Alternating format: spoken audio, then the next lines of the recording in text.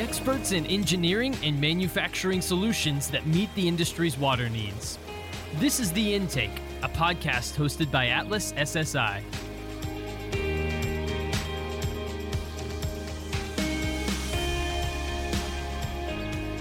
Hello, everyone. Welcome to another episode of The Intake, an Atlas SSI podcast. Thanks for joining us again. I'm your host, Daniel Litwin, the voice of B2B, and we're bringing you great conversations from Atlas SSI's perspective in the industry. Thanks again for subscribing and listening along. If you want to listen to previous episodes, make sure that you're subscribing on Apple Podcasts and Spotify. On there, you can find a catalog of all of our previous conversations and, of course, be notified when we drop new episodes. You can also find more information about our company as well as more information on our content as well, everything from podcasts to articles and videos on our website at atlas-ssi.com. Again, that's atlas-ssi.com. So today's episode continues some conversations we've been having on the program around the EPA's 2014 Clean Water Act, specifically some of the updates and effects that it's had on the water intake industry. We're going to be talking about how to maneuver requirements and considerations that come with complying with the 316B rule for reducing fish impingement mortality via installations of modified traveling water screens, or MTWSs. For insights, we're joined by two guests, Dan Giza, Senior Environmental Scientist at ASA Analysis and Communication, and Ford Wall, Vice President of Sales at Atlas SSI. They're going to be breaking down some of the key points of the regulation, as well as the processes for implementing the studies that are necessary for checking if you are compliant with the 316B rule and why this is so important for the future of the industry. So again, Dan, Ford, great to have you both on. How are y'all doing? Good. Doing great. Thank you very much. Great. Yeah, thank you. It's a pleasure getting you both on. We've spoken with Ford Wall on the podcast before, so Ford, great to be sitting down with you again. However, Dan Giza is a new guest, so let me just quickly give our audience some context on Mr. Giza's background here. So Dan Giza has over 15 years of experience as a consultant and research biologist, working on fish passage and protection issues at various types of water intakes. He's participated in the biological research and development of state-of-the-art fish protection technologies that are now in use throughout North America. So Dan Giza, great to have you on as well. For some clarity and some context for our audience, can y'all both re-explain the exact updated requirements for being 316B compliant and what the EPA's motivating factors were for encouraging a reduction in fish impingement in the first place? Sure. So with regards to fish impingement, the U.S. EPA had finalized the Section 316B rule of the Clean Water Act in October of 2014. And with a few exceptions, that rule provides 7 paths to compliance with the impingement mortality standard. So one way facilities can meet that standard is modified traveling water screens. And modified traveling water screens incorporate what's called fish-friendly features. And these are commonly referred to as modified wrist trough. Wrist trough is a terminology that refers to some of the early research that was done on the collection bucket. And EPA defines these fish-friendly features as this collection bucket that's designed to minimize turbulence. These buckets contain guards or rails to prevent the fish from escaping. The screens have smooth mesh. They rotate continuously or near continuously. They have low pressure spray wash, and they're properly designed fish return as well. Yeah, so and I guess I can add to that. Like Dan said, there's 7 paths, and really the one we'll discuss today is the traveling water screens. And I guess more than anything, and I'm excited to have Dan on the podcast today from a biological side. Dan, one of the really good guys out there in this industry. I've known him for a long time, and I appreciate him joining the podcast and working with us. But Dan has a lot of knowledge. There's a lot of factors that goes into the different species and the whole testing of it. And Dan's one of the experts out there, so I really appreciate him, and I hope that's what we focus on more on the biological side today, because he's very well versed in that side of it. Right, absolutely. Thanks, Ford. Yeah, and I would add Once a facility would install one of these screens, they're required to conduct this 2-year impingement technology study. And I think EPA's motivation in requiring this additional component or compliance option is to ensure that once those screens are installed, that they're operating and maintained kind of at an optimal setting for fish survival. And since each facility is different with respect to their layout and water body and even the fish species that are there, this is a site-specific requirement that has to be done in the field at each facility once the screens are installed. Yeah, Dan mentioned the environmental study, and that's when the ruling first came out in the optimization study. There's a lot of gray area there, so there's been a whole lot of kind of deer in the headlights when you start talking about optimization study. And there was a good bit of information maybe that you could go by some past studies and things. And I wouldn't mind, Dan, is that still, are people using some of their past studies as a part of their optimization? And how has the optimization period or the study changed since 2014 till today? I guess to give some background on what the actual requirements are for that particular study is that the EPA requires that it's a 2-year study. You have to sample no less than once per month. However, your permit director could extend that at their discretion if they wanted to. The impingement during this study needs to be representative of that facility. Organisms must be identified to their lowest taxa, and the methods must be accounted for as far as how you calculate, mortality. And then the results of that study is then used by the permit director in developing the permit for reporting conditions and how that screen is supposed to operate into their permit. So I think a lot of facilities are using previous and information that's been developed either by vendors such as Atlas SSI, whether that's laboratory or field evaluations that have been done, or work that's been done by, say, the Electric Power Research Institute on the topic, in both selecting which screen they're going to put in, also using that information to help, say, verify which components and parameters they'll look at during this optimization study. A lot of those screens, to some extent, are already optimized by design. So you can look at a lot of previous work that's been done to kind of decide what to look at in your optimization study. There might be components and things that you might not need to look at because a screen vendor such as Atlas SSI has already kind of optimized, say, angle of the spray wash header or the water depth of the fish return, and those might be components you don't need to look at. So to your question, I guess, Ford, you could use that information to maybe narrow down what to look at for that optimization study. So again, for the uninitiated, just to give a little more context on impingement and entrainment specifically, respectively, they mean when a fish gets trapped against water intake screens due to high-speed intake, and fish being pulled into the intake because of a lack of a screen. So part of that 316B rule is that to reduce fish impingement and entrainment, water intake professionals can install a modified traveling water screen, or MTWS, and with that comes a 2-year impingement technology performance optimization study.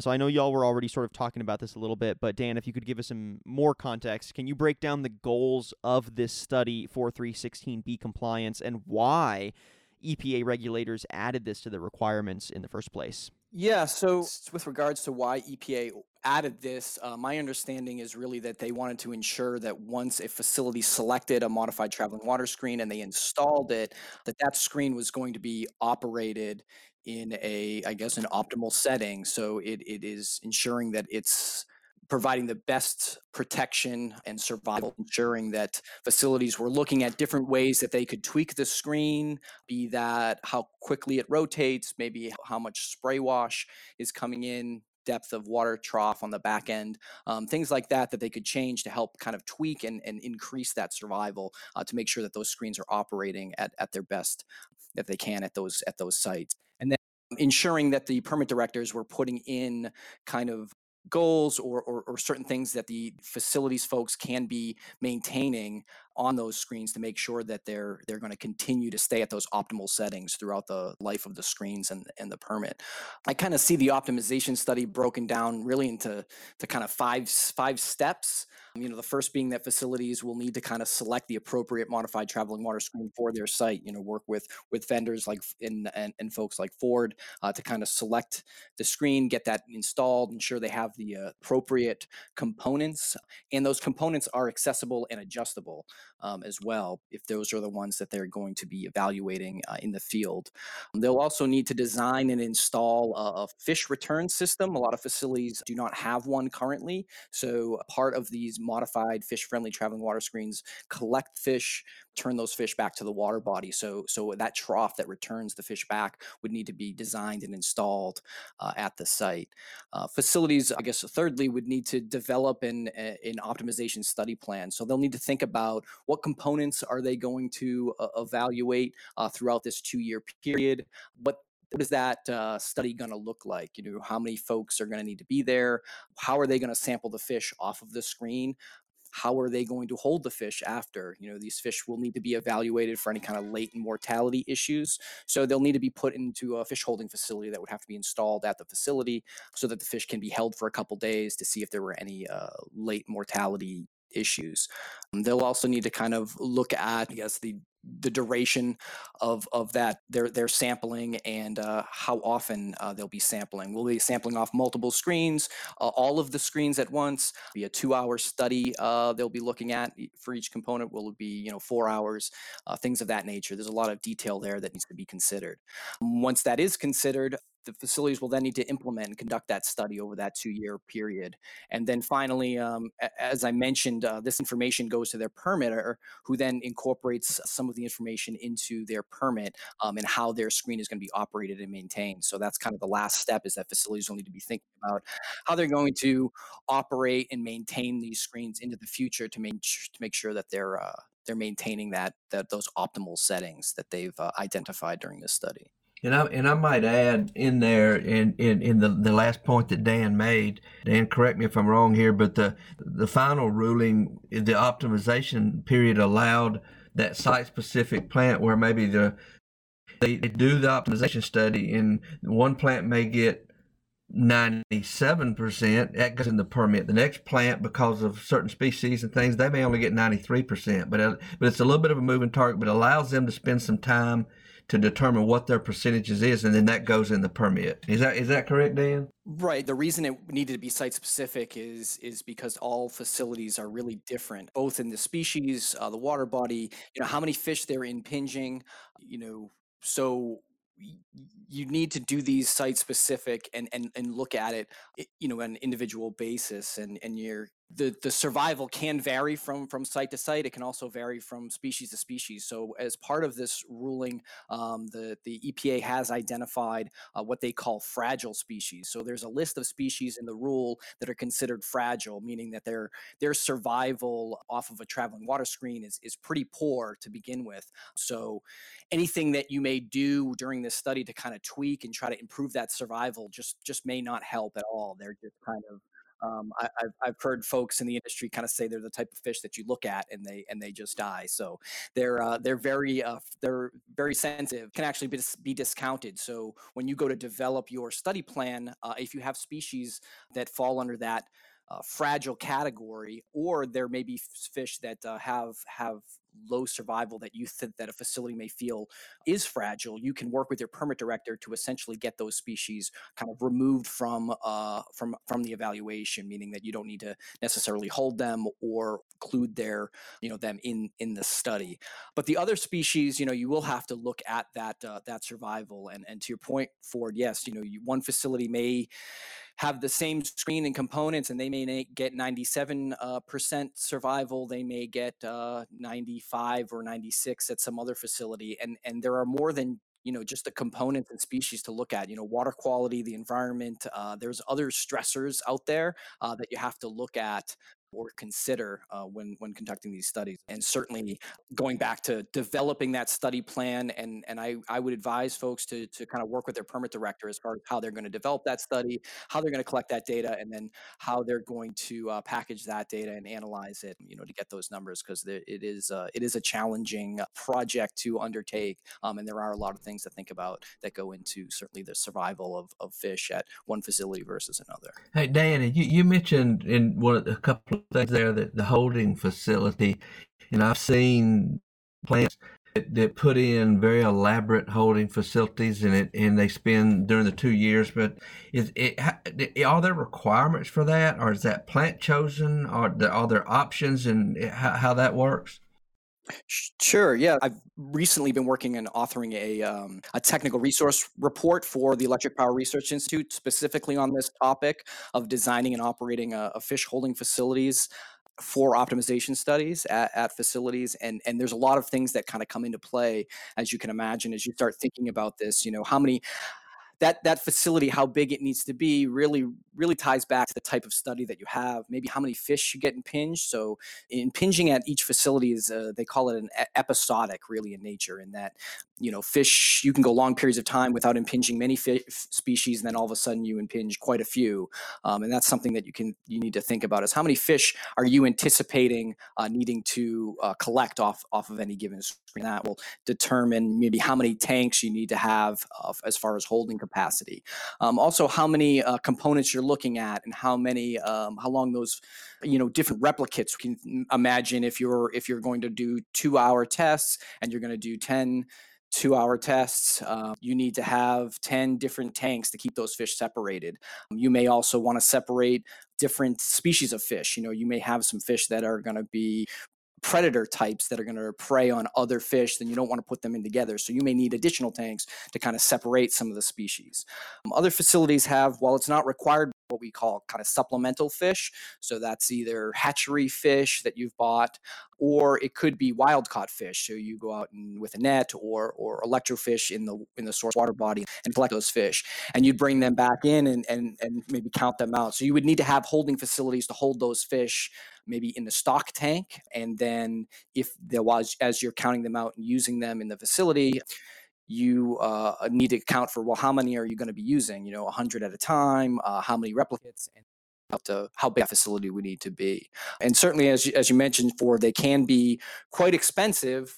As you can imagine, like anything, as it gets bigger, it gets more complex. It's more expensive. But there really is a variation.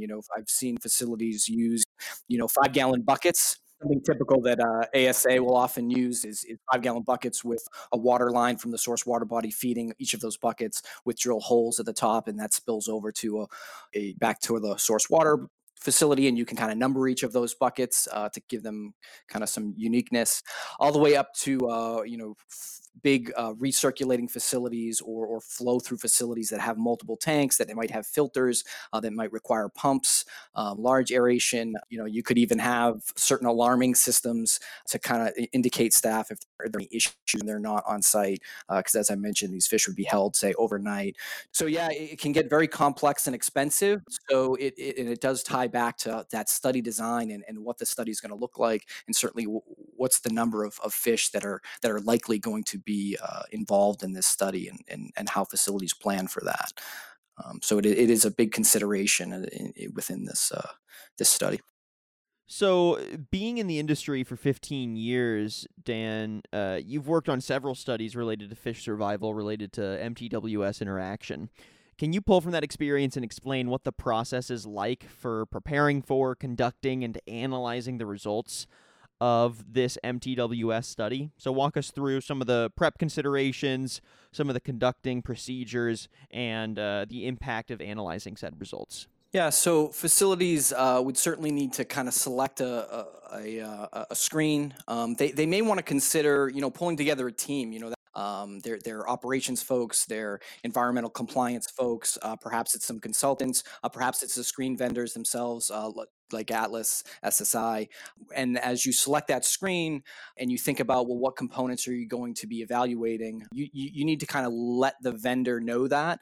That's something you need to think about. So, for example, if you're going to adjust spray wash header, you would need to be able to access that. So folks like Ford would need to know that you want to have an access hatch in the shroud so you can get at that header and be able to adjust it and move it. So it's important to kind of think about these things early on in the process, maybe even before you've even installed the screen, to think about how you're going to conduct the study, what things you need to look at, and making sure that those screens, when they arrive on site, are able to be adjustable and accessible for those various components. So that's kind of the early on process, is starting to think about that. Develop your study plan. As I mentioned, folks may want to consider sending a draft study plan to their director and being kind of open as far as what they're looking at, how they're going to evaluate, the different components, how they're going to collect fish, what they're expecting. If episodic impingement is an issue at their facility, and they don't feel they're going to get a large amount of organisms, they want to be sure that what they're going to do for this study is going to be something that's going to be acceptable, because certainly no facility wants to develop a study, conduct a study, and then submit that report and then not have the permit director accept it and require them to do additional work beyond the 2 years that they've already spent on this. So it will be important for them to kind of develop that study plan and work through all those things.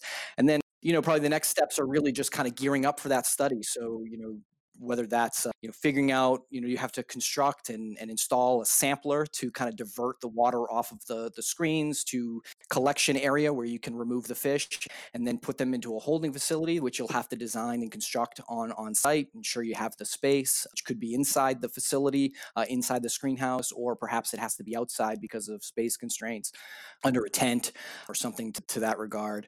And then, implementing that study and making it happen is really the next steps, is getting the staff available, scheduling, that once per month throughout the 2 years. How are you going to deal with, various weather conditions and issues depending on where the facility is? If it's in a northern or southern area of the country, you have different environmental issues you've got to deal with, both from the fish perspective, but also from the staff perspective, their safety, in high heat or cold conditions, should also be considered as well. And then, certainly how you analyze and pull together that report, because again, as I mentioned, you want to make sure that these results are to your permit director, and that you've looked at these components and you've identified, the optimal fish survival operation, and you're able to provide a report product to the director that's going to be acceptable and that they will be able to use to determine how best to operate your screen into the future.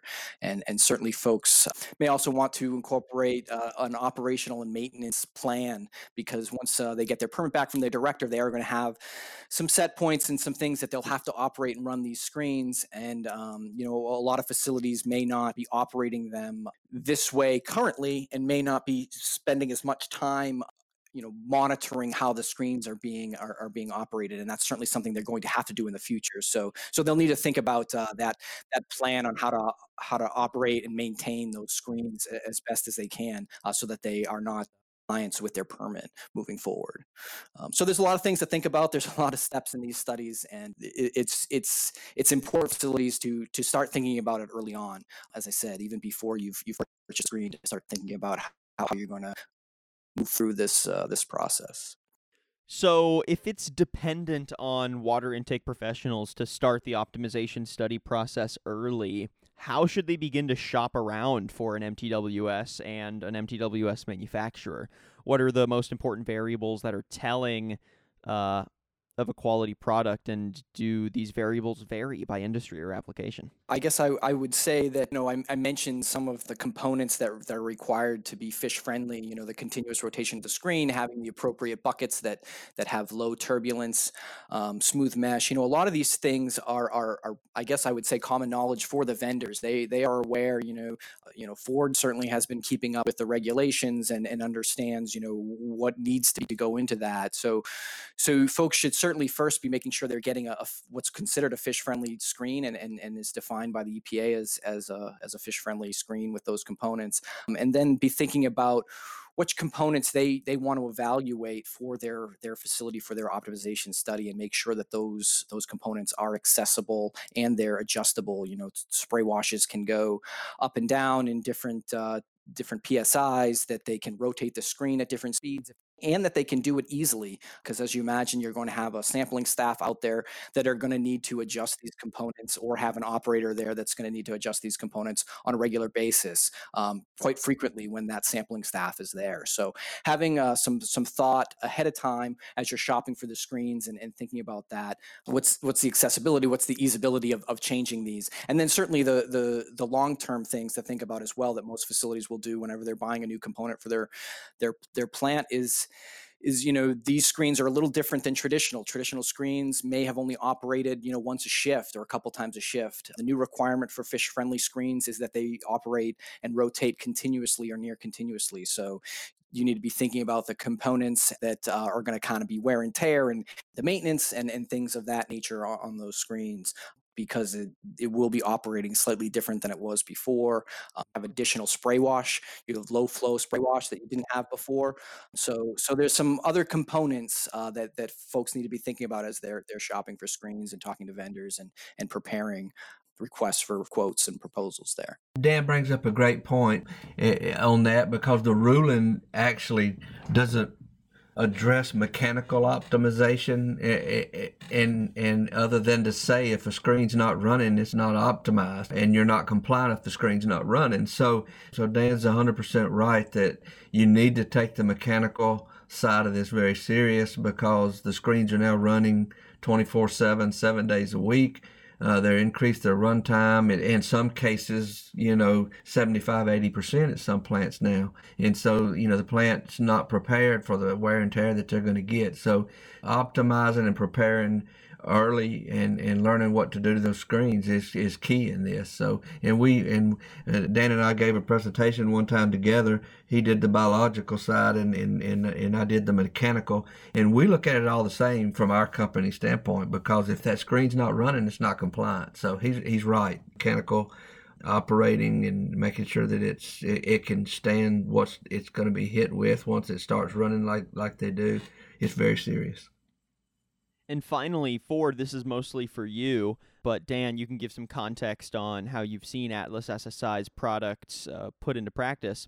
How does Atlas SSI work to provide quality MTWS that are compliant and easy to implement for water intake professionals, and that also keep in mind the need for study compliance under Rule 316B? Well, I mean, the real answer to that could be a whole other podcast for another day, right. But it started years ago to understand what had to be done, and plants need to have the comfort that what you're selling them is proven. And Dan mentioned the modified wrist trough design, and that is listed in the ruling as an acceptable design. But it goes further than that, because back in 2010. We did an evaluation study for the buckets themselves, and then we followed in 2015, and where we did kind of an optimization of coarse mesh and fine mesh. I think coarse mesh has kind of taken the forefront, because that's a whole nother topic for another day with coarse mesh versus fine mesh. But we looked at that. We also looked at the debris removal efficiency in 2015 for both coarse and fine mesh. We've participated in a EPRI study along with EPRI and Con Ed on the dual flow conversion and continuous versus, so through the years we've conducted and participated in a lot of studies, which takes a lot of resources to do that, but it's part of it, because when you a lot of the plants want to see these results before they ever buy the screen. So it's an ongoing process, and we think we are on top of that, and we've done a lot of projects and had a lot of success at the end of the projects based on what we learned through these studies. Yeah, and I would add to that, this is a good example where, a vendor has optimized by design through some research and development on previous studies to kind of provide a product that's kind of gone through So if Ford mentioned the laboratory study back in 2015, that's primary goal was to kind of evaluate the transfer of efficiency, injury, and survival of impingible size fish collected off of an Atlas SSI through flow screen at different approach velocities and different screen rotation conditions. So this work was actually done in a large recirculating flume at Alden Research Laboratories, and the study evaluated 4 freshwater species: bluegill, bigmouth buffalo, channel catfish, and golden shiner. The experimental design that was used for this study was very similar, the methodology to previous studies conducted by EPRI on other modified traveling water screens in laboratory studies. So we wanted to be able to kind of compare the results to those studies. Involved kind of releasing 100 marked fish in different groups in front of the screen at a 1-foot approach velocity, and rotating the screen at 2 feet per minute as well as 10 feet per minute. We kind of conducted that evaluation. Fish collected off of that screen were then held for a 48-hour period, similar to kind of what we'd need to do in the field for optimization study, is to look at any kind of latent impingement effects. And the total survival was found to be pretty high during the Atlas SSI evaluation in the lab for all the species and the test conditions. And a comparison of that total survival to previous EPRI studies showed very comparable results. It was very similar to other studies that have been done with other traveling screens. So this study was that Atlas SSI conducted was kind of one example of where they've spent the time up front to invest in their product and its line, in this laboratory study to then provide any tweaks that they may need to do to ensure that product before it gets to the facility has already kind of been done some optimization. And then that screen was actually used in some subsequent studies afterwards for EPRI to look at some other optimization things in the laboratory. So a lot of work has been done already for these screens before they've even arrived at a facility. So it's important information for facilities to know and ask about, certainly when they're looking to purchase a screen, is what's already been done and looked at on these different screens. All right, Ford, Dan, I think that wraps up our conversation today. Any final thoughts you want to leave our audience with as they continue to look to compliance under the 316B ruling and potentially look to get on board with reducing fish impingement mortality?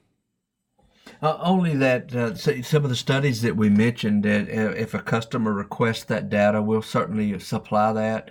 That's the reason we did the study. So, and that's kind of the way we approach a process with a customer, is we kind of join together with them. So any information that we have, they're welcome to use in the optimization of their equipment. And also, and again, I want to thank Dan for joining us today, and I appreciate his expertise, and he's always helps me out to understand the biological side. So I appreciate Dan. Yeah, well, thanks for having me, Ford. Yeah, I would just add, that folks, facilities should just do your research, I guess. As a research biologist, that's the big thing I'll push out there. There's a lot of information. There's a lot of work that's been done. There's, ask questions early so that you can really avoid any issues or problems down the road once you're already doing the study. Look into things and kind of consider all the potential, challenges that may need to be overcome as you work through this process.